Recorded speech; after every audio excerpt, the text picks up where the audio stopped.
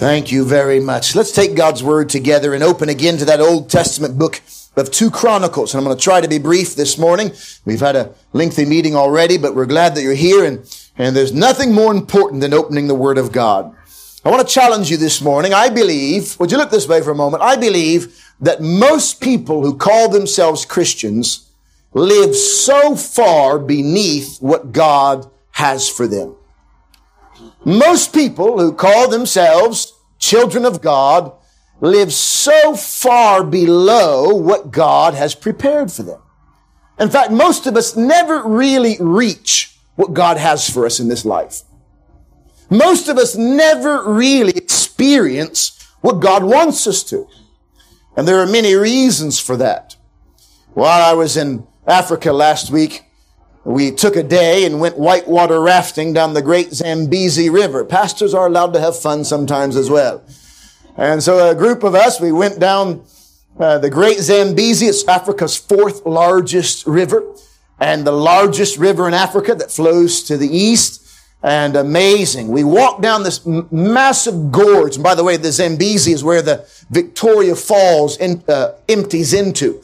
And the Victoria Falls, the waterfalls, is one of the 7 wonders of the world, spanning almost a mile in length. Remarkable. But as we were walking down this massive gorge down to the Zambezi River, that was harder than the whitewater rafting, by the way. All those hundreds of steps, steep steps. And our guide was a local Zimbabwean, and he was flying down those steps. And if you know anything about me and some of the other fellas like Seth, we're a little bit competitive. And so we're thinking, if he can go that fast, we can go that fast. The trouble is, I'm getting old, and I'm not used to doing that. So as I began to make my way down those steps, I was holding on for dear life, and my heart was beating out of my chest. I felt like I was going to have a heart attack before I ever got on the raft. But do you know, all the way down, I was worried about holding onto the rail and worried about slipping and worried about breaking my neck. And by the time I made it down, I don't know how long it took us, but by the time I made it down and I was huffing and puffing and barely able to breathe, and I rested on my knees and one of our men nudged me and he said, "Look up." And when I looked up, I saw the most beautiful sight I've ever seen with my eyes. The beauty of God's creation as we looked at the Victoria Falls, a part of the Victoria Falls waterfall in front of us. In this gorge, I don't know how high, but the beauty of it all was just shocking, overwhelming. And do you know what I realized? I realized that my entire journey down, I was so preoccupied with steps and stairs and railings and heart attacks that I missed it all. I didn't even see it. And do you know most of us live our life like that? Most of us go through life so worried about slipping and falling and heart attacks and this could happen and that might happen. And we're so busy looking down in life that we never see the great grandeur of God's creation and will for our lives.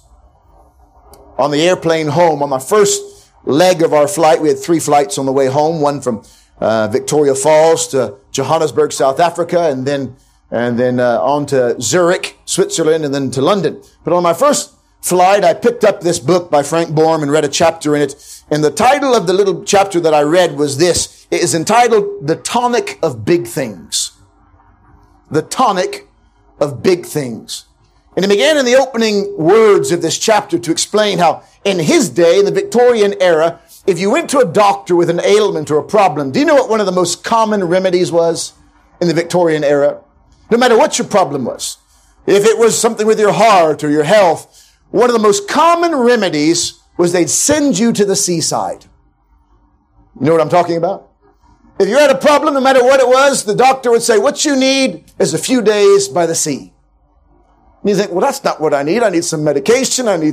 But they would send them to the sea, and the doctor knew that if you could just get away from all the little trivial problems of your life and get a glimpse of the vastness of the ocean, you would begin to recognize there's a whole lot more out there than your little problems. Some of the best remedies and tonics for life's problems is to be able to look beyond yourself. And I want this morning to speak very briefly about this. In 2 Chronicles chapter 25, we have this story about King Amaziah. And this man is a lot like us, by the way. Amaziah, he became a king and he hit the ground running. Boy, he went as hard and fast as he could go. He was a hard-working man. But the problem was, like us, he was very short-sighted. Just before my trip to Africa, I went and had a test on my eyes. It's been 3 years since I've seen the eye doctor, and I wear glasses and contact lenses daily, and they were fussing at me incessantly. So I went finally to get my eyesight test done. And my problem is I am short-sighted. I can see no problem here, but I can't really see at a distance unless I have my glasses or contact lenses in. Most people are spiritually short-sighted. All we can see is what's right in front of us. All we can see is today, our problems today, our excitement today, but very few of us have the ability to see at a distance. Very few of us have any vision or expectation. We're like this king Amaziah. Now I want you to look at our text in 2 Chronicles 25. This man was very proactive. And by the way, proactive means you create or control a situation rather than just responding to it after it's happened. I like to be proactive, don't you? I like it when people are proactive. When they're looking around and they're looking for potential problems. I like for people to be proactive. But the trouble is, Christianity involves more than just being proactive. Being proactive is more than being active, by the way. My children are active, but they're not very proactive. My children are active from the time they wake up to the time they go to bed. They don't really get much accomplished, but they're very active. A lot of us are like that. We're very active, busy. We don't actually get anything accomplished for the glory of God, but we're busy anyways, and we feel better about it. But we often feel even better about ourselves when we're proactive.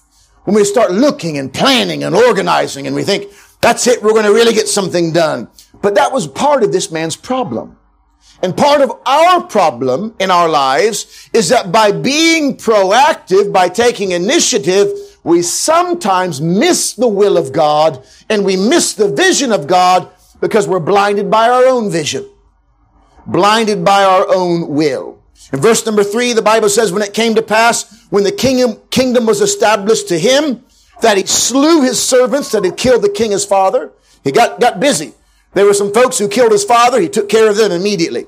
Verse 5, Amaziah gathered Judah together, made them captives over thousands, captains over hundreds, according to the house of their fathers. He got busy. Let's make an army. We're going to get to war. We're going to take territory. We're going to advance. He was very proactive. Not only that, but in verse 6, he hired 100,000 mighty men of valor for 100 talents. Here is a man who got busy. Now, I like busy people. They say that if you want to get anything done, find somebody who's the busiest and give it to them. That's the truth, really, isn't it? It shouldn't be that way, but usually the reason people are busy is because they want to serve. And usually the reason some people aren't busy is because they don't want to. And I've been there before. I've tried to give things to people who aren't busy and it just doesn't happen. Doesn't get done. That's frustrating. So you end up usually giving the work to people who are busy, who are active. It shouldn't be that way, but that's the way it is. And here's a man who was getting it done. He was proactive. He was going for it. But I remind you, sometimes our proactiveness is just a great distraction. Just a great distraction from what God really has for us. Would you look this way for a moment? Can I ask you this morning, are you distracted by your own plans? Are we distracted by our own ideas, our own plans, our own schemes? He was. Not only that, but here's a man who sacrificed much. I like people who are willing to make a sacrifice, aren't you? Don't you? I like people who are willing to lay it all on the line. I have some friends in this congregation right now, and I know they don't have very much money at all. But I do know that if I was in a pinch and I needed something, I would go to them. Although there are other people in this congregation who have lots of money, maybe 100 times more money that some of these friends of mine have. But I know that these people who barely have anything at all, I know that in a second they would give it to me without asking. Because they're sacrificial giving people. I like that. My wife and I have tried to live that way. We've never ever had much money, but when we have been given a little bit, we have always tried to be giving. We've always tried to be sacrificial. I like that. But sometimes we give for the wrong reasons. Sometimes we give to try to get something out of it. It's like these people who go to the shop and load up trolleys full of shopping to give to the homeless. Then they take photographs and post it all over Facebook. Well, they're giving, but they're doing it so that they can get something out of it because they look good, right? I'm going to put my picture on, look at me. Look what I'm doing. Or they go to feed the homeless and they want to take photographs of it, put their arm around somebody. And sometimes we give for the wrong reasons. We give to be seen. We give to get something out of it. Here's a man who gave. He gave a lot. He sacrificed a lot. He paid 100 talents of silver in order to hire these mercenaries, as it were, to get something done. But sometimes sacrifice isn't always a sign of obedience to God. It might be you're sacrificing for yourself. But I've heard people talk like this. But I've given this much to the church and I've done this much. Well, hold on just a moment. I'm glad you have. But have you done it out of a pure heart? In Luke chapter 12, we read in verse number 16. Listen to what Jesus tells us in Luke 12 and verse number 16. He spake a parable saying, the ground of a certain rich man brought forth plentifully. And he thought within himself, saying, what shall I do, because I have no more room where to bestow my fruits? I've run out of space. I'll tell you what I'll do, he says. This will I do. I'll pull down my barns, build greater barns. He was proactive. And there will I bestow all my fruits and all my goods.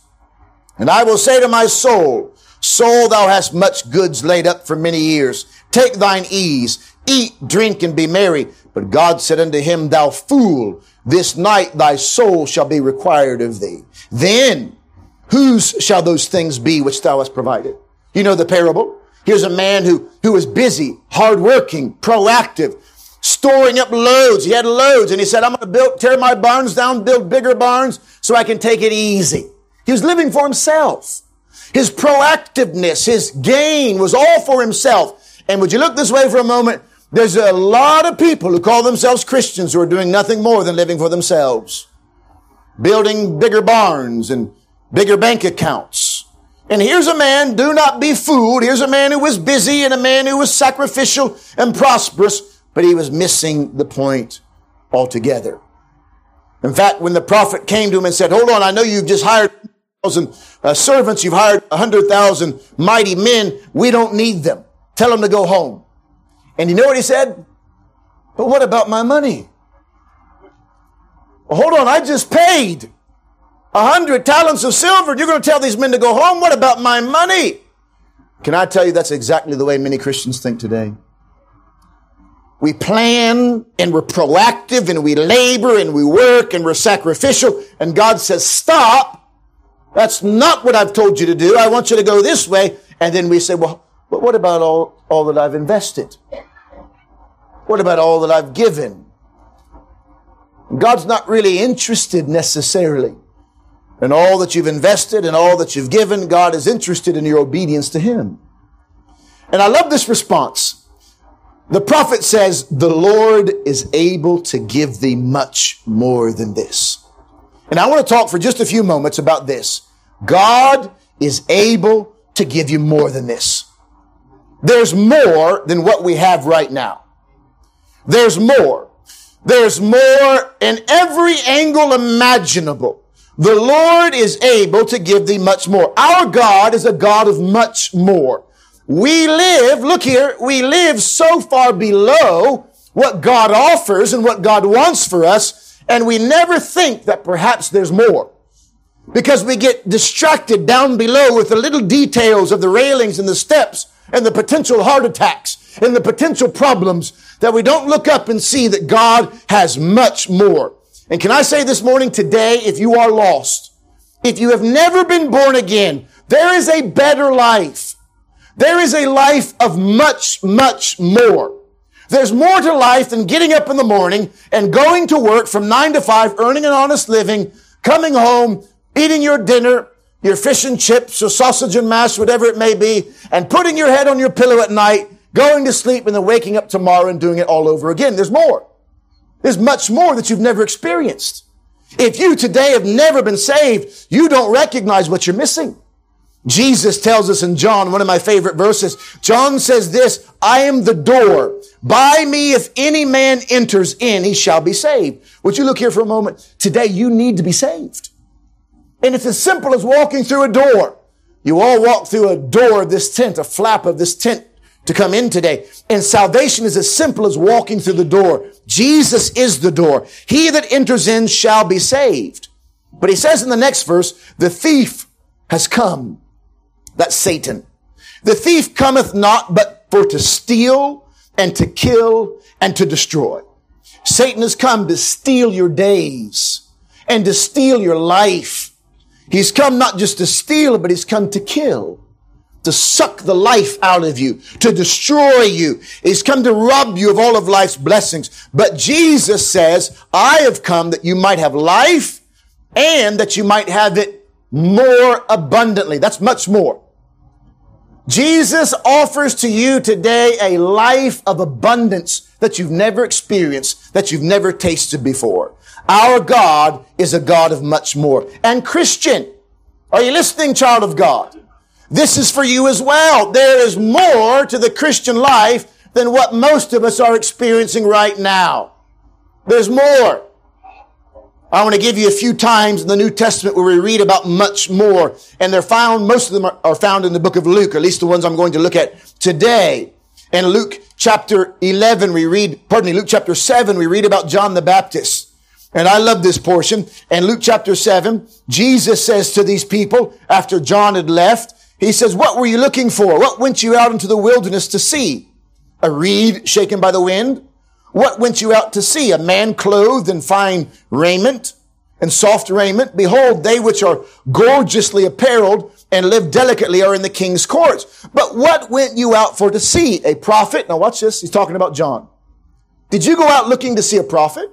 And Jesus says, yea, I say unto you, much more than a prophet. We're talking about God able to give you today much more. Do you know the highest level in a person's life, you could say, the highest level that you could reach in many ways amongst these people was the role and the office of a prophet. A prophet was a man who heard from God and then took the word of God to the people. And everybody revered and respected the prophet. And Jesus said about John, did you go to see a prophet?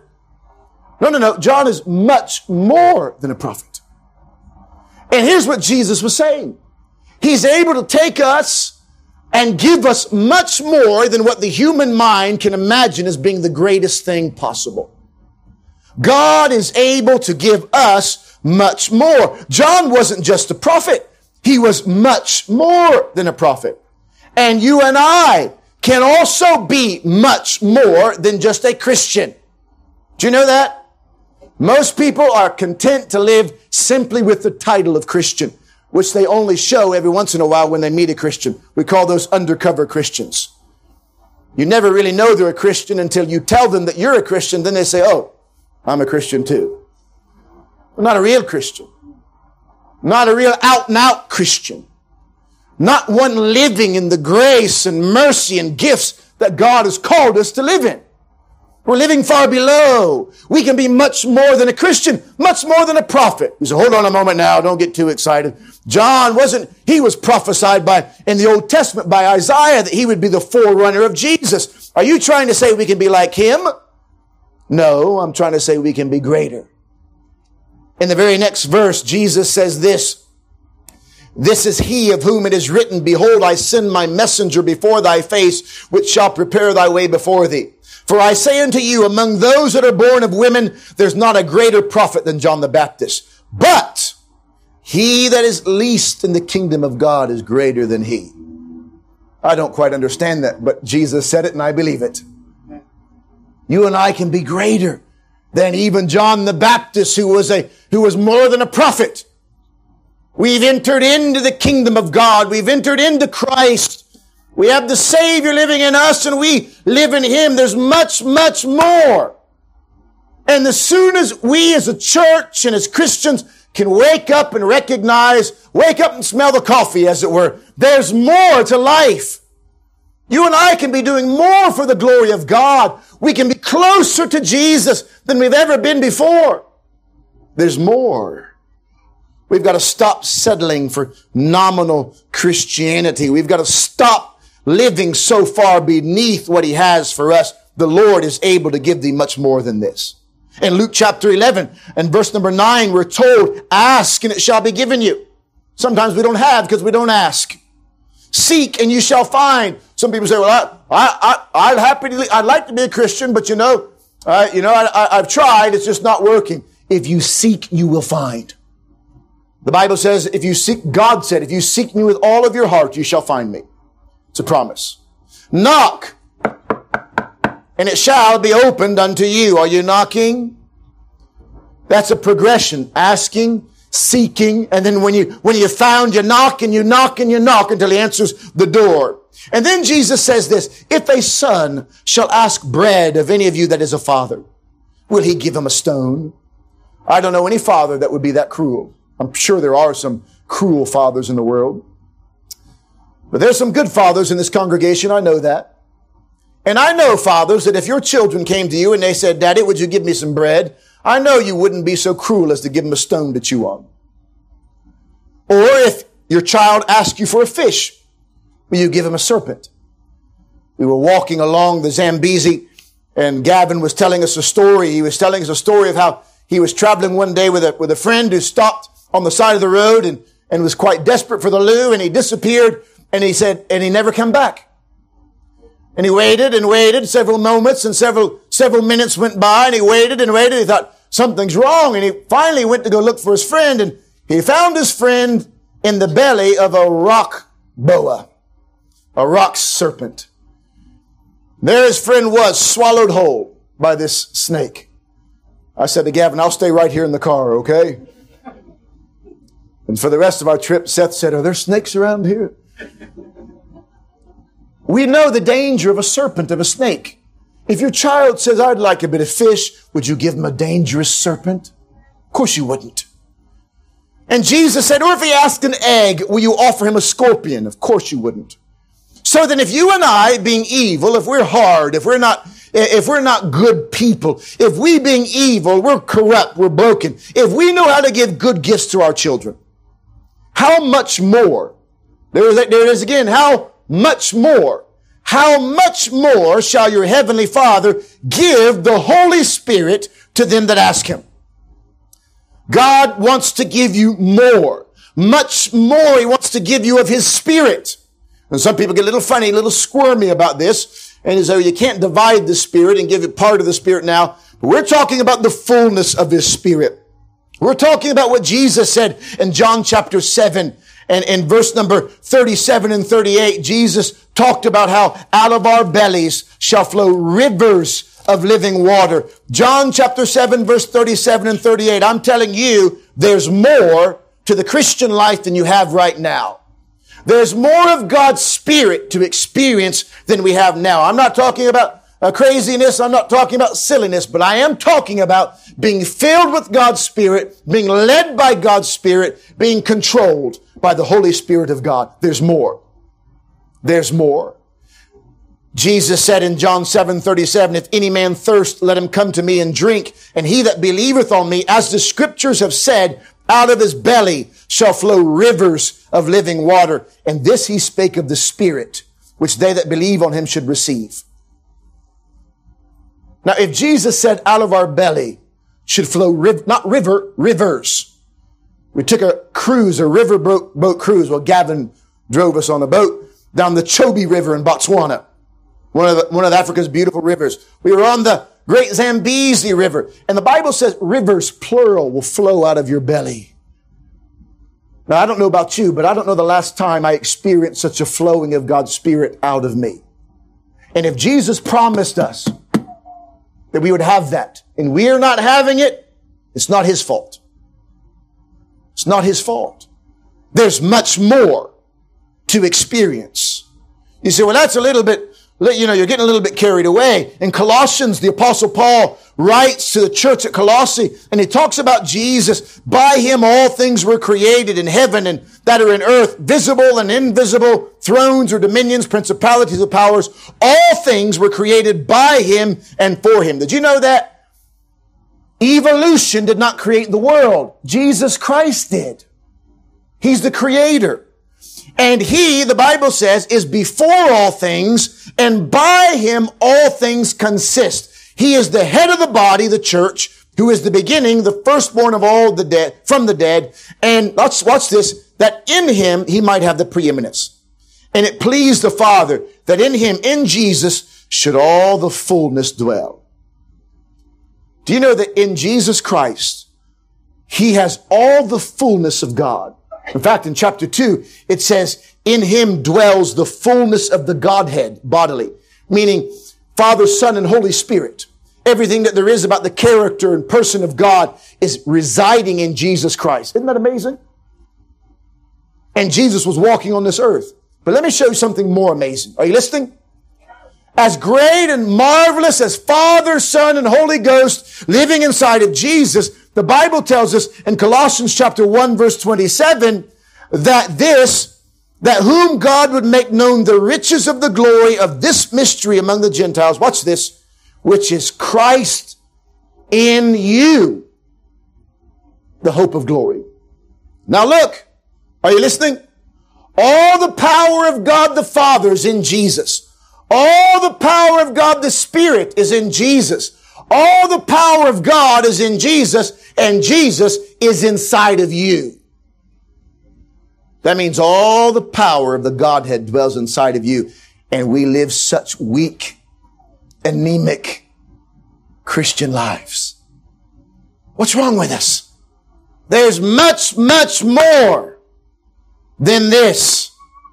We must recognize and start living in the much more.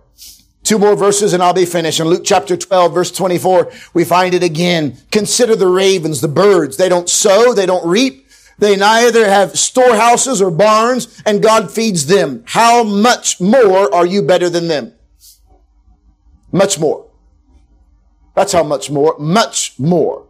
Chapter 12, verse 28. If God clothe the grass, which is today in the field and tomorrow is cast into the oven, how much more will He clothe you, O ye of little faith? Look here for a moment. The one reason why we live so far below what God has for us is because we don't have faith.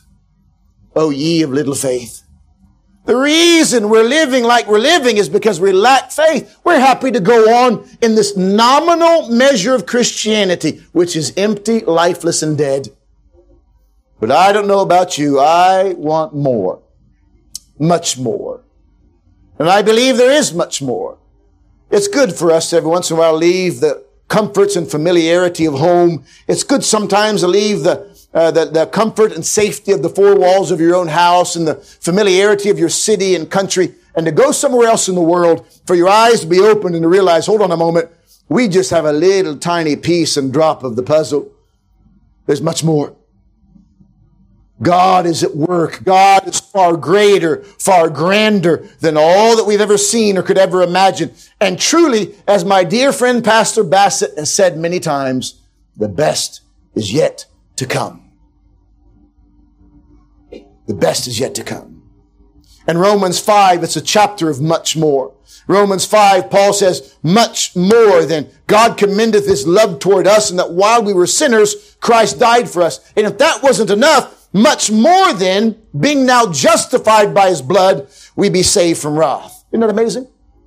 Jesus didn't just die for us, but He justified us and saved us from the judgment to come. And then it says, for if when we were enemies, we were reconciled to God by the death of His Son, much more being reconciled, we shall be saved by His life. There's much more. And again in verse 15, not as the offense, so also is the free gift. For if through the offense of one many be dead, much more the grace of God. And in verse 17, much more they which receive the abundance of grace. And in verse 20, one of my favorite verses, where sin abounded, grace did much more abound. Here's what I'm trying to say. There's more. There's more. And if we're not careful, we will get caught up in the little things below and miss the big. We need a tonic of big things.